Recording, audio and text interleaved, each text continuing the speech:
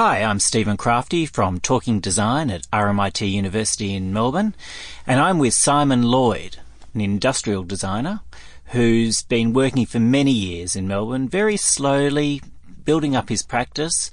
And I think most people in the know, architects, designers, have either seen Simon's work or have heard about Simon Lloyd. But he's one of these designers who just works away at things very quietly, a very modest man. And I have been following his work for many, many years. I think I wrote about Simon in a design magazine probably in the mid-90s. And he just kept getting stronger and stronger. He's recently just had an exhibition at the Anita Traverska Gallery in Richmond. And welcome, Simon. Thanks, Stephen. Simon, I'm looking at a photo of you with 70s flares and a knitted vest, and you're looking quite groovy. You're looking a little bit older now.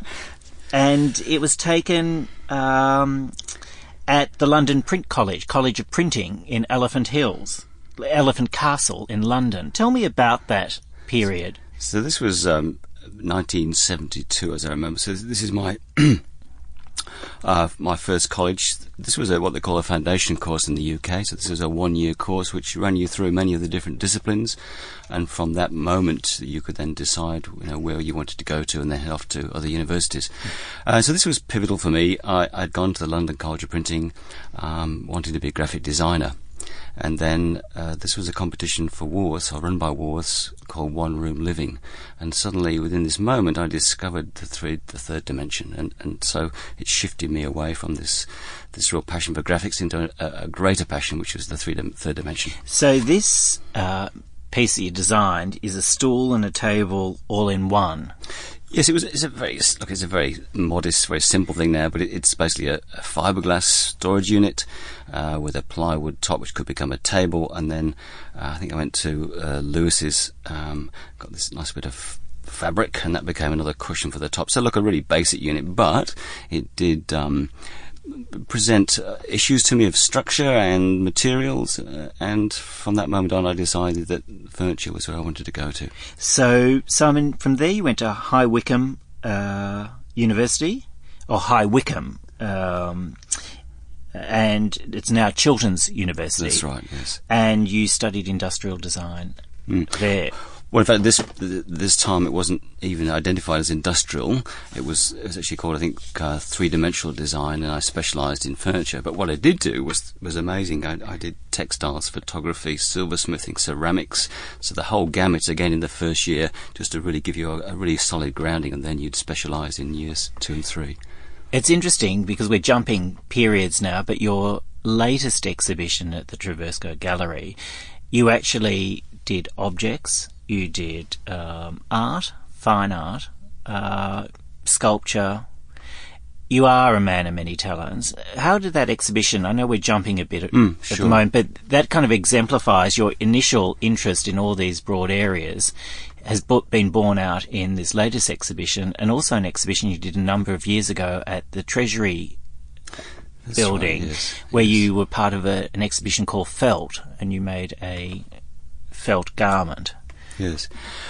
Tell me about the work of the exhibition and perhaps how you cross over boundaries.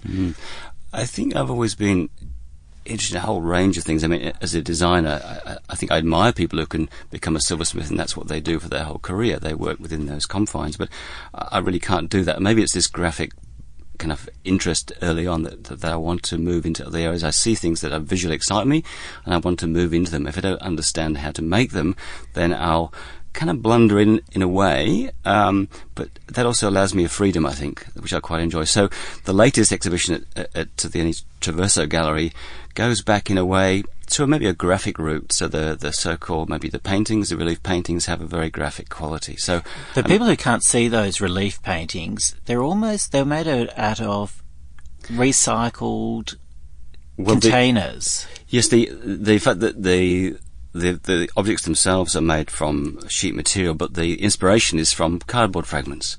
So I'm simply looking for the way that the cardboard box a container has been designed and then it's been flattened, and looking for the relationships of the form that I can then kind of utilise in some way. So something like a cardboard that supports a coffee cup that you can get in a takeaway yes, store absolutely. has Yes. been transformed into a piece of art that almost looks like a scale model of a town.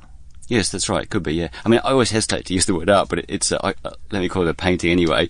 But yes, it becomes like, it could become anything. It could become still a fragment of a bit of cardboard. It could also become a plan view of a piazza somewhere, or it could become, I think, one I call tail fin, so it reminds me of the tailplane or tail fin of an aircraft. So there's many kind of different things you could associate with that form, and I guess that's the interesting thing, that it is free. It allows free association by the viewer. That probably explains why so many architects at the opening night were fighting over the same piece of work in the exhibition, and it sold out almost. And people are kind of literally fighting over each piece, and so that must have been very exciting for you, that architects are particularly drawn to your work, and design people generally. What is it, do you think, about your work that speaks to them? Well, I have to actually, I should ask them maybe, but I think there's something about this strong graphic thing. And when I'm working on objects, I like to see what it is that, this piece here isn't maybe working, it's not strong enough. This piece now has changed, something's happened here. I've removed something, or something's been added, or the technique is working for me, the finish works, and suddenly it happens. I mean, I don't know when I start what it is. It is about a process, and it can be very exciting when you finally hit upon something which is going to work. One of the other delightful pieces in the exhibition was like a doodle that you do on a computer. Tell me about that, Simon. I spoke with Anita about a year ago, so this exhibition was in train, and I knew I got this block of time, and I went through the different options for what it might be, and I think 3 months before the opening, I thought, well, it's still not working, I haven't got enough to work with, and the space itself is a really interesting space. And so at some point I was doing some mouse drawing on the computer, and by getting a very thick brush, I could produce these very strong forms and then overdraw with another one, and I got quite excited about the possibility. So therefore I did these drawings which were not, well, they were spontaneous, but I could adjust them, and then I could actually have them cut out of a more permanent material like brush sheeting in this case, and then plated. So what becomes a very ephemeral almost gesture with the hand becomes then somehow a much more permanent quality. Right. Simon, you've done so many interesting things over the years. One of the important products that you did years ago, it reminds me of an Alva Alto vase, but it's not. It was based on a cross-section of a capsicum. But that your vases, your shell vases, really gave you a bit of a name on the local scene. Would you say that's correct? Yes, that was certainly the time I was actually exporting into Copenhagen, which was really exciting for me. So, who were you exporting to? This is to a company called Paustian in the Docklands there in south of Copenhagen, and so there was a rib vase, which was a kidney-shaped vase with this very heavy ribbing on the outside, and the shell vase, which is, in fact, it's 3 tapered cones that have been placed together and resemble, I guess, the cross-section of a capsicum on the top there. So it's a very simple vase. And again, in the processing, what was interesting, because I'm slip casting this, it would normally have a very thick edge to it. So when I first did these vases, they looked very, well, the form was okay, but they were very clunky. So by, again, refining the edge, so the illusion is that the edge is very thin. In fact, the edge is thin, but the body is thicker. So just by refining it, then it suddenly gets this sort of quality that that I like. Simon, your ceramics are quite exquisite. You were going to work with a company in London, a factory that was producing fine china for many of the leading houses in Europe. What happened there? Well, this was a bit of a tragedy. I come from Lincolnshire on the east coast of England, and this in fact was for the Conran shop in London, but the pottery was the Hornsey pottery in Yorkshire.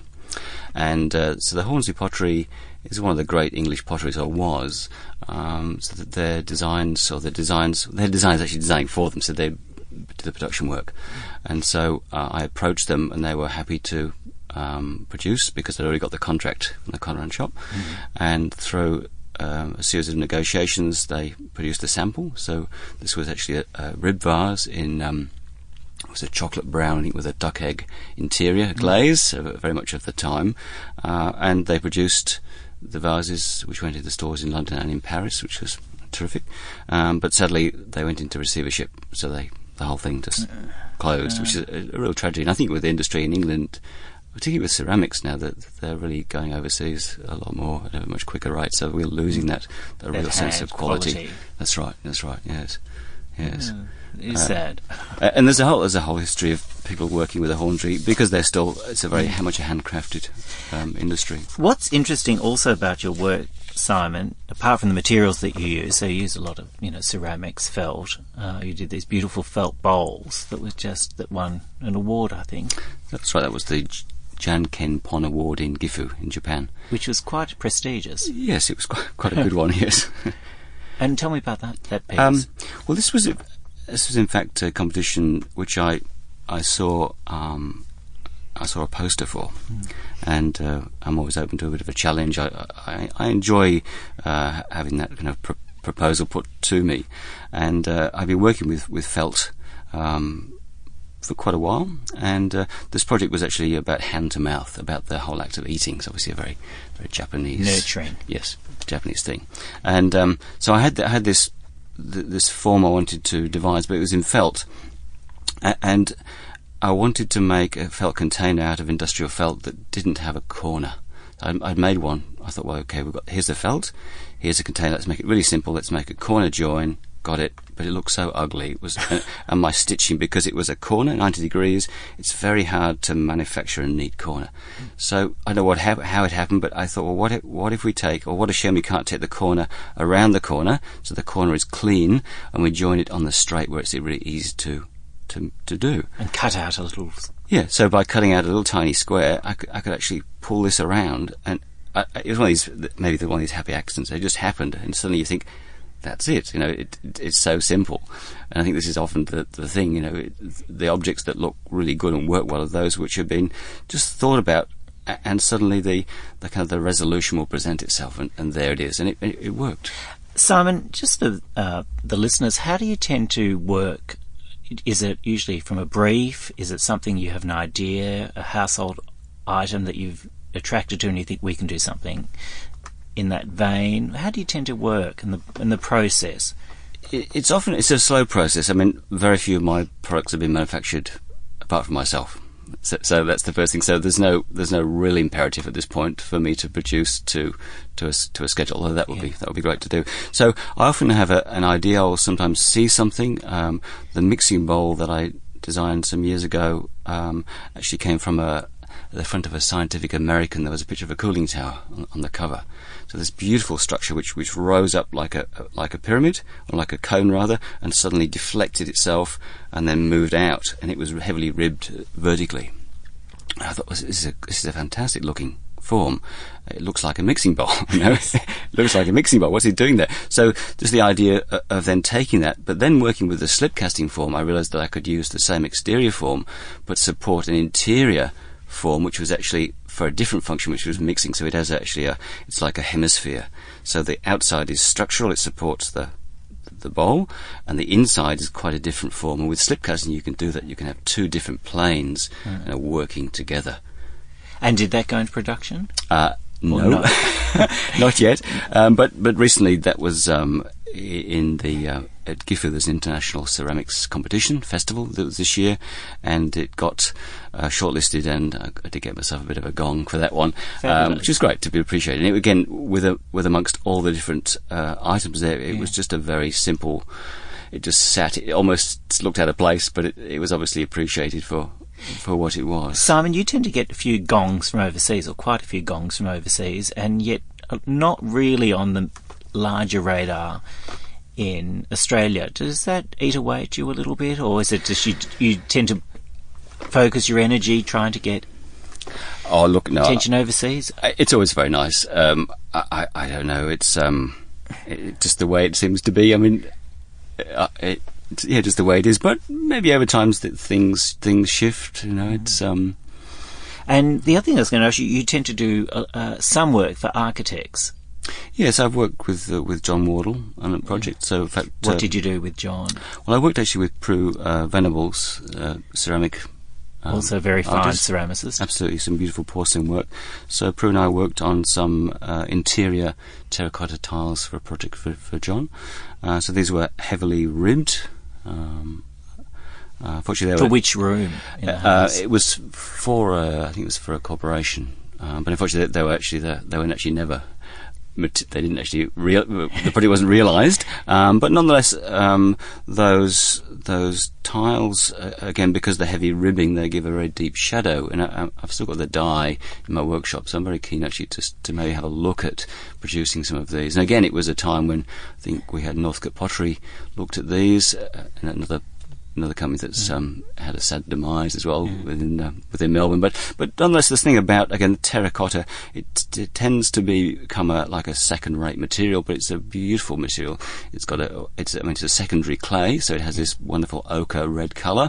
It's got a fantastic open texture, and it's actually very durable. People think that porcelain is more durable than earthenware or terracotta, but in fact, I have a mug I bought in Cornwall many years ago, an earthenware mug for 99 pence. And in fact it's outlived, it's not chipped, it's survived. Is that the problem that with ceramics, that people don't look at the very humble materials sometimes, and it has to be bone china? Yes. Before it gets a gong. Yes. I mean, I think there's a lot of we can't possibly know the processes of everything. I know very little about automotive engineering in terms of the kind of wiring, for instance. But so people don't necessarily know these things. But there is we believe that porcelain is a finer thing, and maybe to some degree it is. But at the same time, I remember seeing some beautiful works that were designed. I can't remember the designer's name now, but they were actually in earthenware, and they were glazed, they were highly functional, and yet they had this interior glaze and this matte exterior.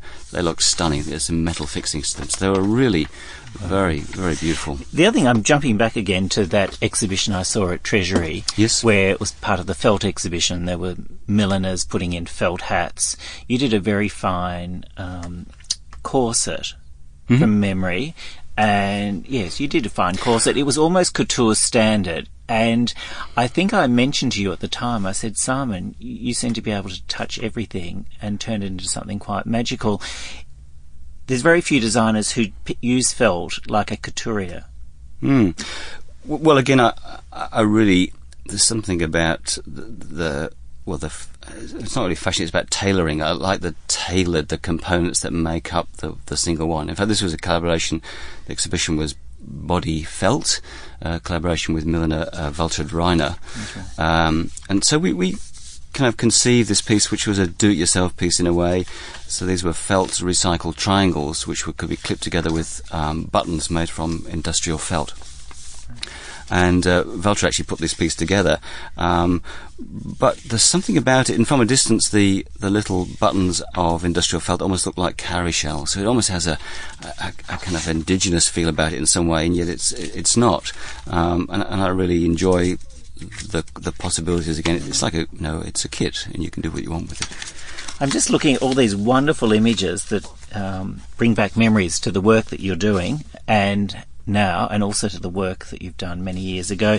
And I suppose that on the positive side, if something doesn't get manufactured or taken up, or you don't find a market, you can work on an idea from years ago and rework it for today. Absolutely. I mean, I do keep a series of notebooks, and I'm up to about my third meter now, I think. But I quite frequently go back through these notebooks, and suddenly I'll see there's an image or a little sketch which has been circled about 10 years ago, and it's interesting because sometimes it's not the time, or I haven't got the wherewithal, or I can't quite make it happen, but after a certain amount of time, there it is, and I can do it, and it's refreshed in some new way. And how does you've got a workshop at home? I have indeed, yes. But how does Libby deal with all the accoutrements around the house? Well, Libby, my partner, wants one too. This is the next stage. I think the idea of a space of one's own, I think, is becoming very much of a need, I think, yes. But I know what it is, but I've always wanted, in terms of a workshop or a space, I have to make the space work for me before I could even start. And I often spend many months making the space right for me to go into. It's something about the, I guess, the way that interiors can change one or give one a new impetus or inspire as well. So the idea of going to a workshop, if it's a cluttered shed, it's hard to concentrate and gain one's thoughts. But if it's a beautiful space, suddenly one is kind of lifted, and you can almost feel inspired, I think, by the interior. Simon, do you tend to work on one project at a time, or do you tend to have all these things going at the same time, and you, like an artist, might have 4 different canvases and they add to it? How do you tend to work? Sure. It's probably a bit of that, but there is a primary focus. So things will shift. Obviously, if I'm working with ceramics and then I want to shift to metal, then to felt, it becomes problematic with the materials. Yes. So there is a primary focus, but at the same time, other things are being kind of incubated, I suppose, right, and grown in some sort of way. So it's a very fluid one, but there are occasional focuses that really drive the work forward. And Simon, what are some of the exciting things on the horizon that you can talk about? Is there anything that you think's coming up that you've, apart from, I mean, the exhibition's just finished. Yes. Well, again, that was I think for me that was a really interesting point, and I guess being here today as a consequence of that, maybe to some degree. So I'm certainly going to continue the idea of these reliefs and the mouse drawings. You know, I'm reminded actually of a Klaus Oldenburg series of models for Crusoe's umbrella he did many years ago in the 70s. So a maquette of a giant umbrella, which he made in wire, in twigs, and so the way it evolved. So I think those mouse drawings are going to evolve into something quite different. And then, having gone through my workbooks, I've got about 7 design projects I want to complete. Do you get frustrated or disappointed when things don't eventuate?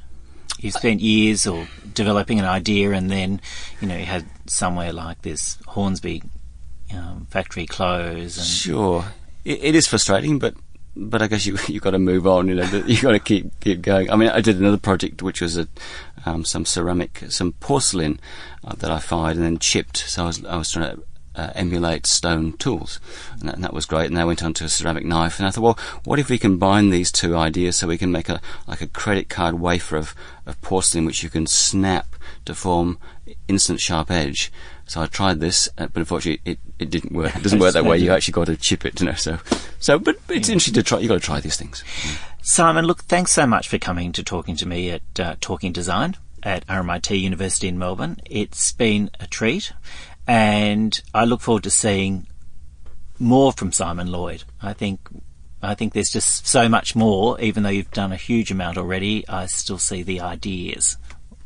Good. They'll be coming forward very quickly.